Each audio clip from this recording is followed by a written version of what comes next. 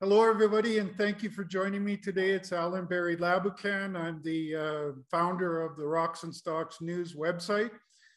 Recently, when they were about 20% lower than they are right now, I started following Labrador Gold Lab. And the reason that I did is that they have the adjoining property to Newfound Gold.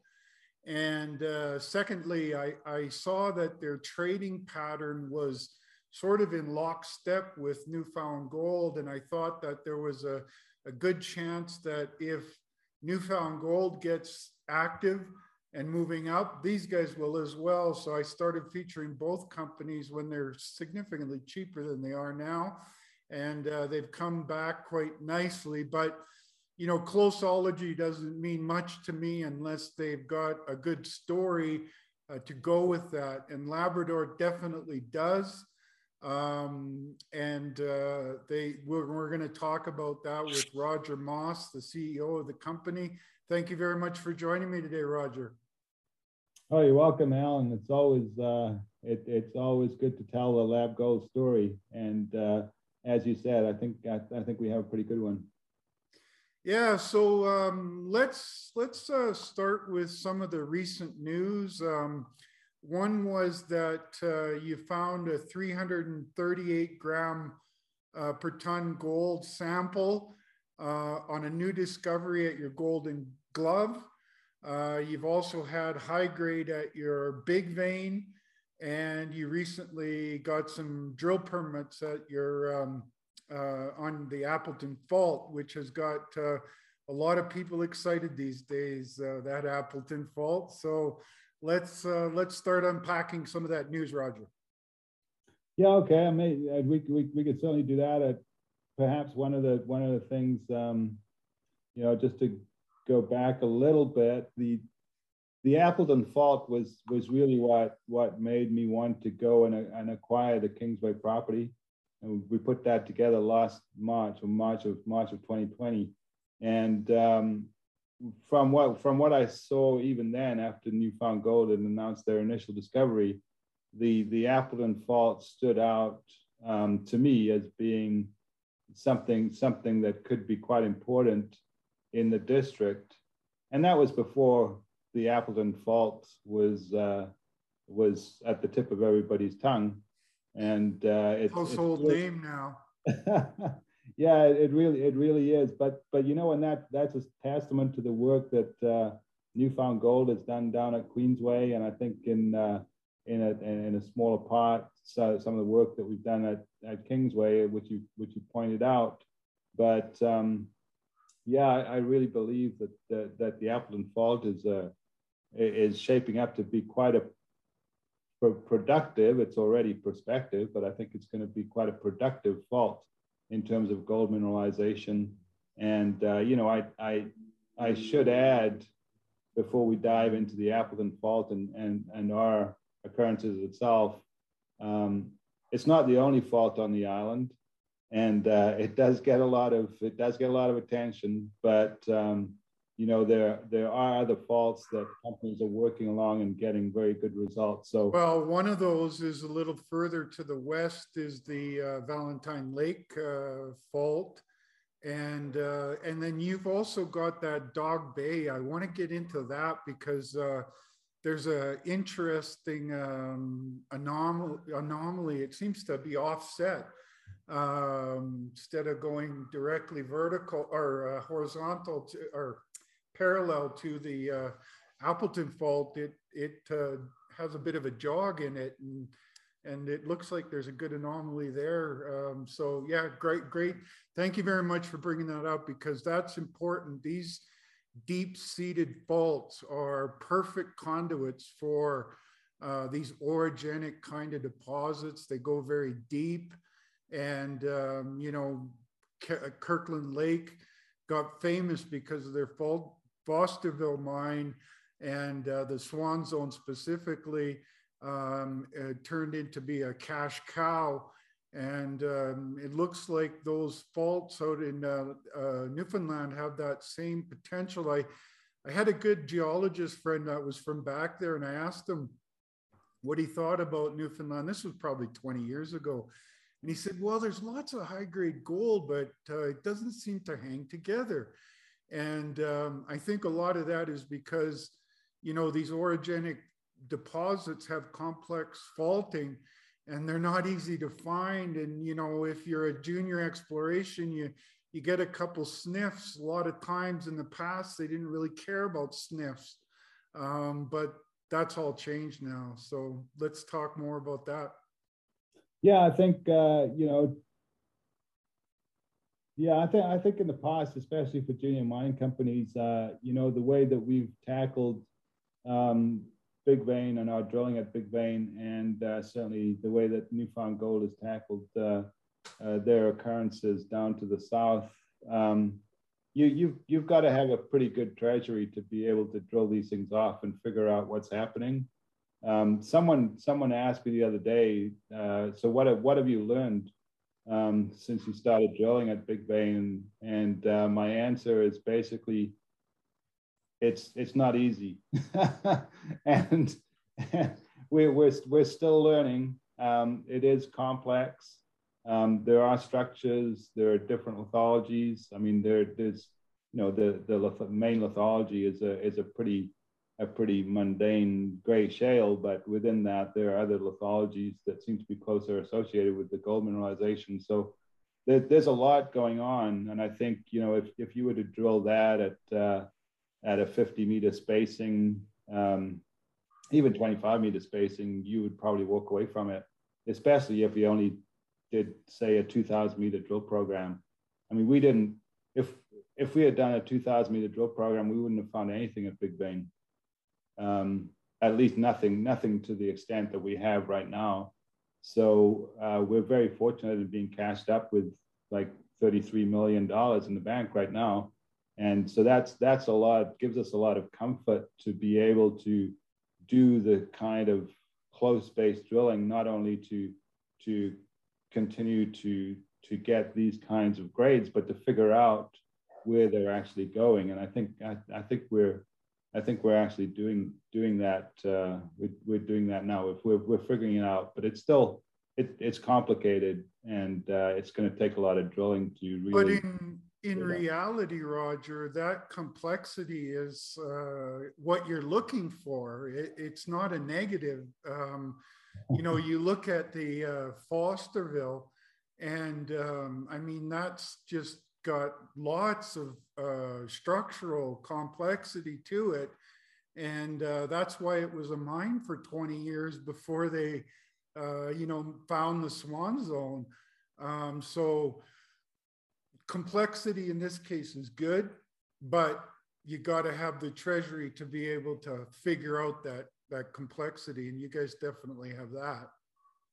Yeah, I think that's right. And, you know, and anybody that's worked in orogenic gold systems are going to tell you that they're complex. So and for good reason. I mean, you know, when you're thinking about this gold coming up from wherever the source is in the deep crust or the mantle, and coming along these faults, major crestal scale faults, bring it up to the upper crust, and then spreading out there. I mean, it's you know, there's a lot going on to focus these gold-bearing fluids into one place and precipitate the gold out of it. So yeah, you're absolutely right. Complexity is not something to back away from, and there are lots of traps, whether structural or lithological, that can occur in these areas to concentrate the gold. And as you were saying earlier, you know, we've got two major finds, I guess, at one at Big Vein, which is we found about a year ago now, with some visible gold in quartz vein boulders, and that was really the start of the Big Vein part of the story. And then more recently with the prospecting, the discovery at Golden Glove. And, you know, I think this is another thing that you know, is really interesting when you're talking about working in Newfoundland. And Newfoundland is part of Canada, and it's a first world country. And when you can walk along and make two discoveries, as we have in the past year, at surface in outcrop of visible gold, if you talk to many people, this doesn't happen anymore. Yeah, there are all those outcropping things are supposed to have already been found. Yeah, so I think in Newfoundland we're seeing a rebirth here, and you know I'm not going to be surprised if we see many more. And you know I think it's a testament to our team that we've got where we are. And I will point out that both Golden Glove and Big Vein are new discoveries. They weren't known before, so we're not looking at known occurrences or anything like that. That Golden Glove target really stood out to me, especially because it's right beside the claim border with Newfound, and they're drilling fairly close to that, if my memory serves me correct. Is that right? Yeah, I'm not sure how close they're drilling there now. But what was interesting to me is that we announced the discovery of the Golden Glove, and a couple of days later, Newfound Gold announced the discovery of Big Dave, which was I think it was a discovery of visible gold in quartz vein boulders on the other side of the boundary. That's it, yeah. And so, you know, it's to me, it just confirms again that, you know, if you're close to the Appleton Fault, good things can happen. And we're very fortunate in that, you know, from the boundary with Newfound Gold, where Golden Glove occurs up to the north, to our northern boundary of our licenses, that covers about 12-kilometer strike length of the Appleton Fault. So yeah, it's not just perspective on either side, but then a long strike, you're getting all these gold occurrences. And so the theory is that, you know, it's like a string of pearls or whatever you want to use. I think I heard you use that before, but it's becoming reality. That's not just stock promotion or hopium. Yeah, no, I think you're right. You know, I think Eric refers to the gold occurrences as jewelry boxes. I prefer a string of pearls just because, you know, the Appleton Fault in my mind is the string, and with every new discovery, we're adding another pearl to the string, and it's really, you know, it's working out so far. And we do have a lot more ground to test, a lot more, and with the geochemical database that we have, it's you know, if you look at a presentation, I basically lay out the strategy in the presentation of what we're looking for, and that's basically first structure and lithology, cross-cutting structures, and then laying on top of that the anomalous geochemistry. And it doesn't necessarily just have to be gold. Arsenic and antimony are good too. They're good pathfinders. In fact, we use arsenic and antimony in the core shack with our XRF, portable XRF. You don't have to wait so long for the assays to actually come in. You've got some pathfinders there that will help lead you. Yeah. So, and you know, without that, and with the long lead time for the assays, you know, we'd be drilling blind. So we do have some information that can keep us on the straight and narrow while we're waiting for those drill results to come in. And so all of these things together, I think, are helping us being able to execute our exploration program really well.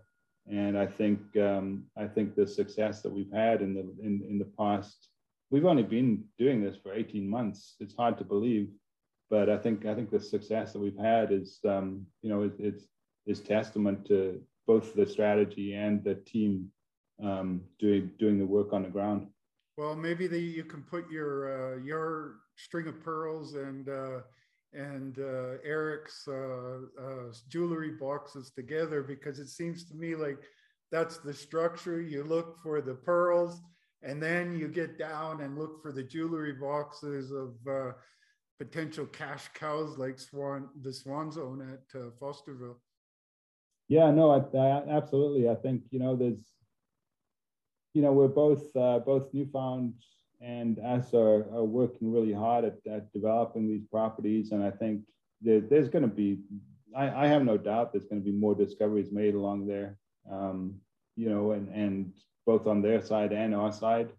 I hope that some of the companies working elsewhere on the island are going to also see new discoveries, because we're looking at an entire district here that seems to be very well endowed with gold mineralization. And my experience in just the short time that I've been on the island is that there's no reason why we're not going to see a lot more discoveries in the next little while. And really, I think that's partly because of the amount of time and effort that's going into exploring the area now. I mean, some companies are exploring ground that's never been really explored before, and who knows what they're going to come up with.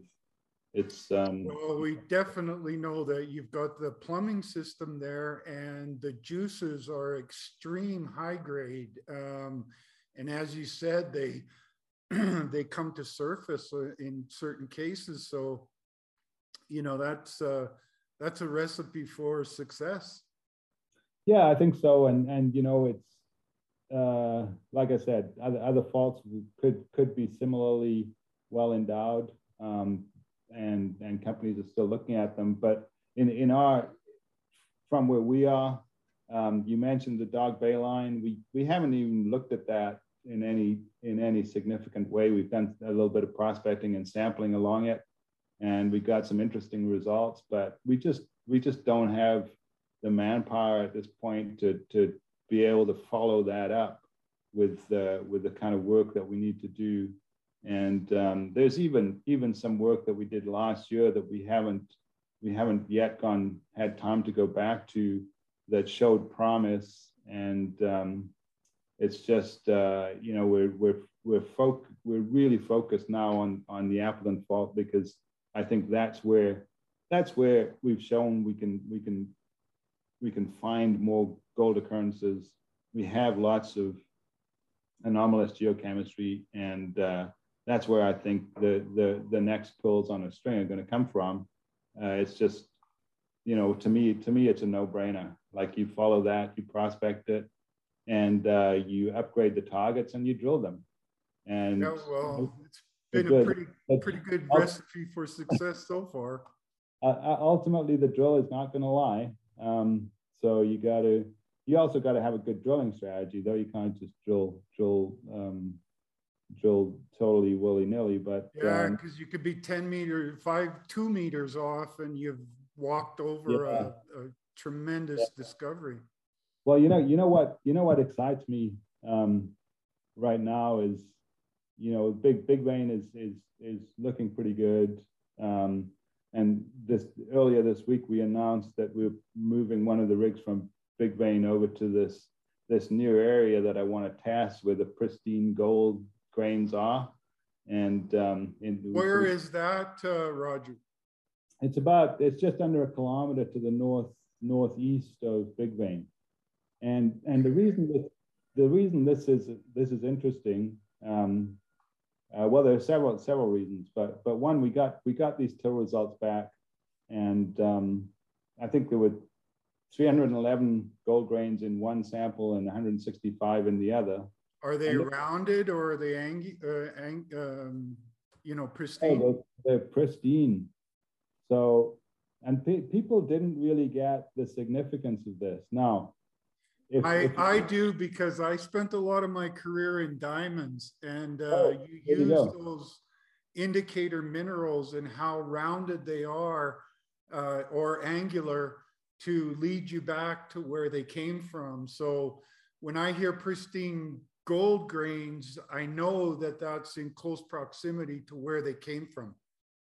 Yeah, exactly. And so I didn't make a very good job of getting that point across. And so if you look at so that on the Kingsway prop, well, in that district, the ice direction is pretty much from southwest and northeast, relatively parallel to the stratigraphy. And and so gold grains in till samples could potentially come from Big Vein because that would be up ice. But when we talked to the guys that did the that did the concentrating of the grains and the was that the guys at ODM? Yes, it was. Yeah, well, they have I used them before when I was doing diamond exploration, and they're very good. Oh, I think they're probably the leading experts in this kind of these kinds of analyses. And when they sent me the report on the gold grains, they said, well, you know, these are pristine. And I think in our presentation we have a photo of the gold grains, and you can see. I mean, not only are they not rounded, they still have little pointy edges to it, and they basically say this didn't come far. This is probably within 200 meters, 250 meters from the source. So, but Big Vein is 800 meters up ice. So I think we can write on Big Vein as a source and look for something between Big Vein and those samples, and that's where the drill is moving. If it was coming from 800 meters away, they would be a lot more rounded. Exactly.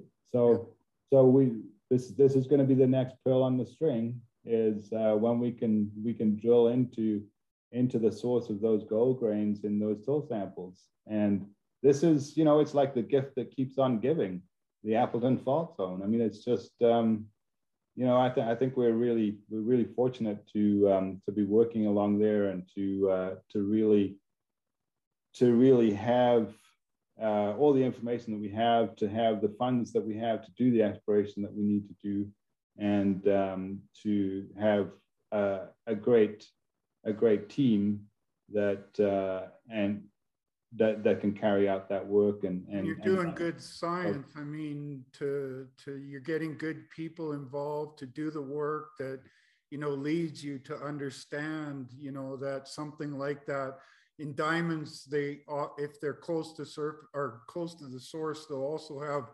reaction rims, chelophytic rims around them. And, you know, if you've got an angular grain with some chelophytic rim on it, you know you're really close to the source. And that's the same thing you're going to see with the gold grains. If they're nice and pristine and, you know, some good angling to them and no rounding, that's got to be from a close source. Mm-hmm. Like, oh, absolutely.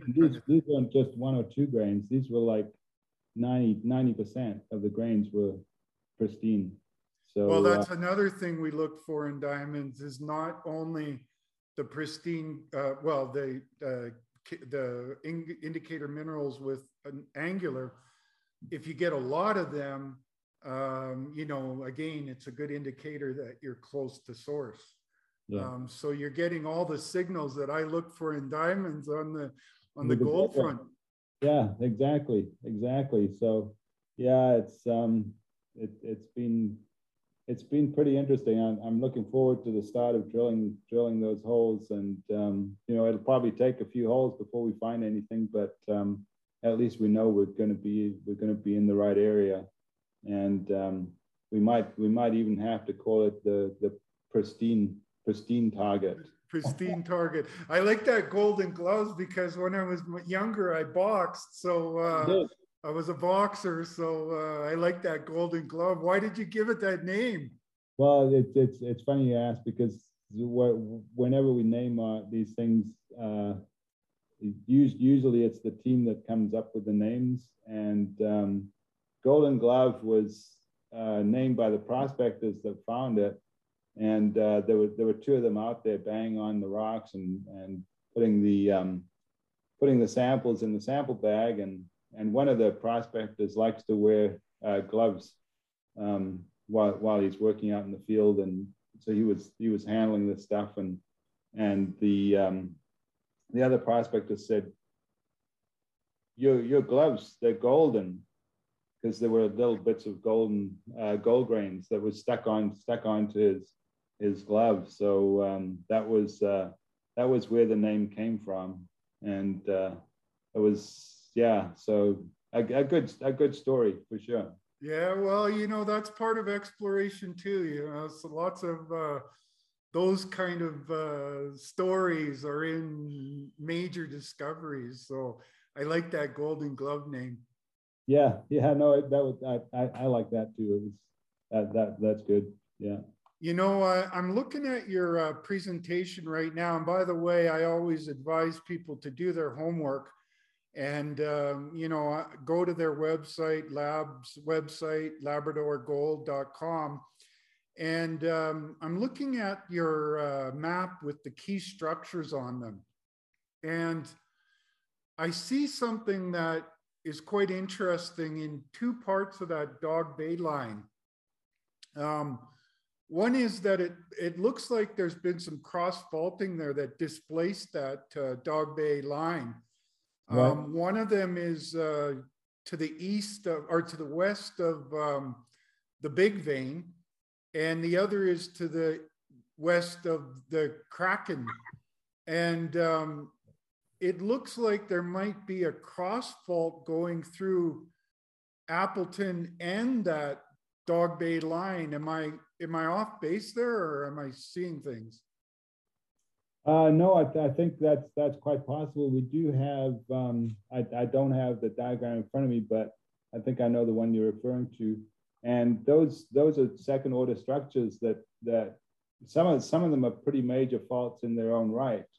And they're the ones that are trending sort of northwest to southeast. Exactly.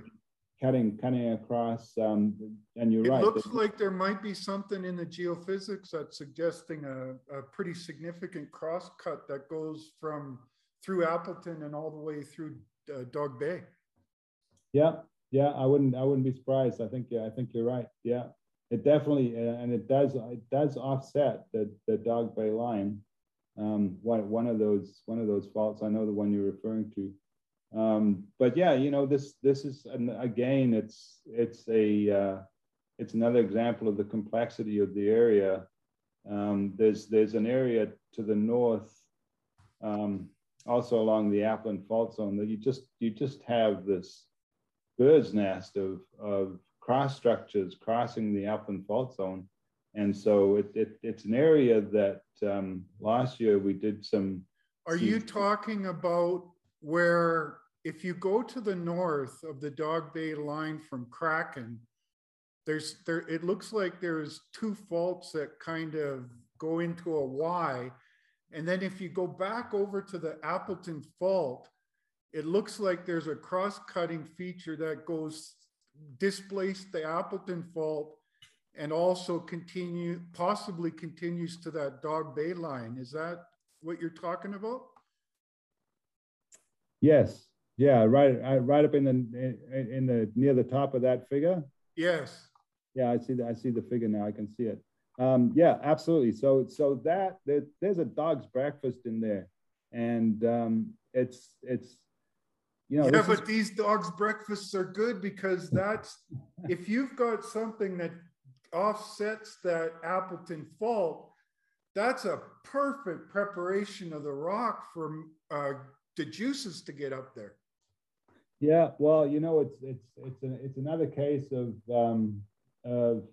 not having the time and the resources to get up there and follow it up. We have done some prospecting up there. There's not a lot of outcrop, but one of the things that we did do last year, which again we haven't followed up to any significant degree, was a CSAMT survey, was audio magnetotellurics.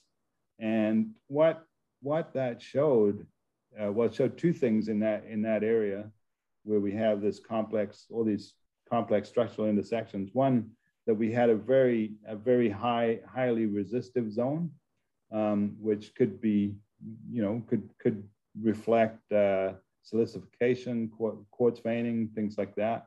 But we also had a huge chargeability zone that was subparallel to the trend of the Appleton Fault. So we haven't followed those up to any significant degree. Ideally, I think we now have a excuse me. I think we now have a drill permit, so we can actually get up there and drill those resistivity anomalies. So at some point in the next 10,000 meters, we'll probably get up there and test those anomalies. And that's probably about, I would guess, 7-8 kilometers north of Big Vein. So that complex faulting there sticks out like a sore thumb. I can see it on the geophysics and your maps. Yeah, no, exactly. Another one that sticks out to me like a sore thumb is if you go to the almost directly west of Golden Glove, there's another Y or a fork in the road kind of structure, and it's also where that Appleton Fault sort of bends out from going straight through the Keats, Lotto, Dome, and up into the north of your Big Vein. It seems to have a pretty good bend to it, and then there's a fork in the road. Yeah, that's an interesting area too. We have been down there, and there is some anomalous soil geochemistry, but again, there's not much an outcrop down there, so we haven't really been able to sample any rocks in that area. But it's definitely worth looking at, probably with some trenching, something like that, prior to follow that up. And it's again, it's right on the boundary, so that's always good. Well, and I like that it's also kind of a bend in the Appleton Fault there, and that flexure point is also tends to be a good area for preparation of the rock. Like, for example, if you look at marathons, where that fault bends is where they found all the gold occurrences, and so it's a good sign that that whole bend is quite prospective, I would think. Oh, absolutely, yeah. No, jogs and bends are always good. Yeah, there's no doubt about that. And in fact, at Big Vein, the initial visible gold area is in a jog in Big Vein, and some of the maps show that it goes from sort of being a northeast trending. Yeah, you can see it, and then it turns back sort of back in line with the Lotto and the Dome and all of those that Newfound Gold has. It kind of catches back up. It goes like this, and then it turns back up to the northeast. Yeah, that's right. So it's there's lots of stuff going on, and we've had a bit of time to start figuring things out, and I think we're doing pretty good. Yeah, well, you've been very kind with your time, and I kind of want to wrap it up here, but structure is important. Mineralization is obviously important. It looks like there's a lot of important discoveries on that deep-seated fault, and you guys have made discoveries with the Truth Machine. You've made discoveries in your sampling. You're getting a good handle on the complexity of the faulting. So yeah, I think it's just a matter of time before you guys have your own Keats and household name discoveries, because that's some hell of a prospective area to be looking at, Roger. Congratulations for what you and your team have done there. And I'm expecting a lot of great stuff ahead for you guys. Yeah, thanks, Alan. And we're certainly looking forward to carrying on, you know, the rate that we've been going at. And if we can do that, I think you're right. I think we'll have a few more discoveries in the next year. Before I close things off, where do you stand with drill holes in the labs, and what's sort of pending that investors can look forward to, Roger? Yeah, that the labs, as you know, their turnaround's pretty slow. The latest I got from the lab manager was about 2 months for your regular assays. I think, just off the top of my head, we've probably received and reported about 60% of the samples that we've submitted to the lab. And we submit samples on a regular basis. And some of those samples, that if they have visible gold in them, we will rush them. But even rush assays right now take about a month to turn around. So it's a long wait time, but I think we probably have about 30 to 40% samples in the lab that we haven't received assays for yet. And then you're putting more samples in the lab as you're moving along, right? Yeah, absolutely. Yeah. Okay. And that's just the drilling. I mean, we've got lots of rock samples in there too from all our prospecting that we've done this summer. We haven't got a lot of assays back for those yet, and some of those will be interesting for sure. And what's the seasonality like? You can drill there pretty much year round? Yeah, we plan to drill through the winter. We do expect that there'll be a couple of periods where we may have to shut down for a while, mostly during freeze up and the spring thaw, maybe a couple of weeks either time. So other than that, and Christmas break, we'll probably be drilling all the way through. So I think the news will continue to flow as it has been. Good. Well, it sounds like your news flow will be for the foreseeable future, maybe out a year or two. Yeah, well, I certainly hope so. I don't see any reason to cut it off. Excellent. Okay, I'm going to wrap things up. You can listen in, and we can have a little chat when I end the recording. So there you go, folks. Lab has, I think they're a leveraged way to get into the whole newfound gold exposure. Their chart seems to follow that. But most importantly, and why I'm so excited about Lab, is that they've got tremendous potential to make their own set of Keats and the kind of discoveries that that Newfound Gold has made. All of this has to do with the structural stories. We talked about some of those cross-cutting features and the way the fault goes, and that they found in the Truth Machine and their sampling. They found gold. They found pristine gold grains, which suggests that the source is very close. So I think they've got a great future ahead of them. They've got the money in the bank to be able to go after this in a big way.